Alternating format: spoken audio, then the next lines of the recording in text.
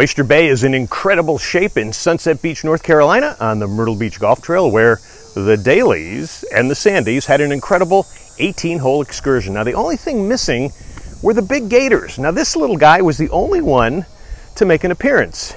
But the great views and the quick greens were very apparent, as Joe found out on the short but tricky par 5 fifth.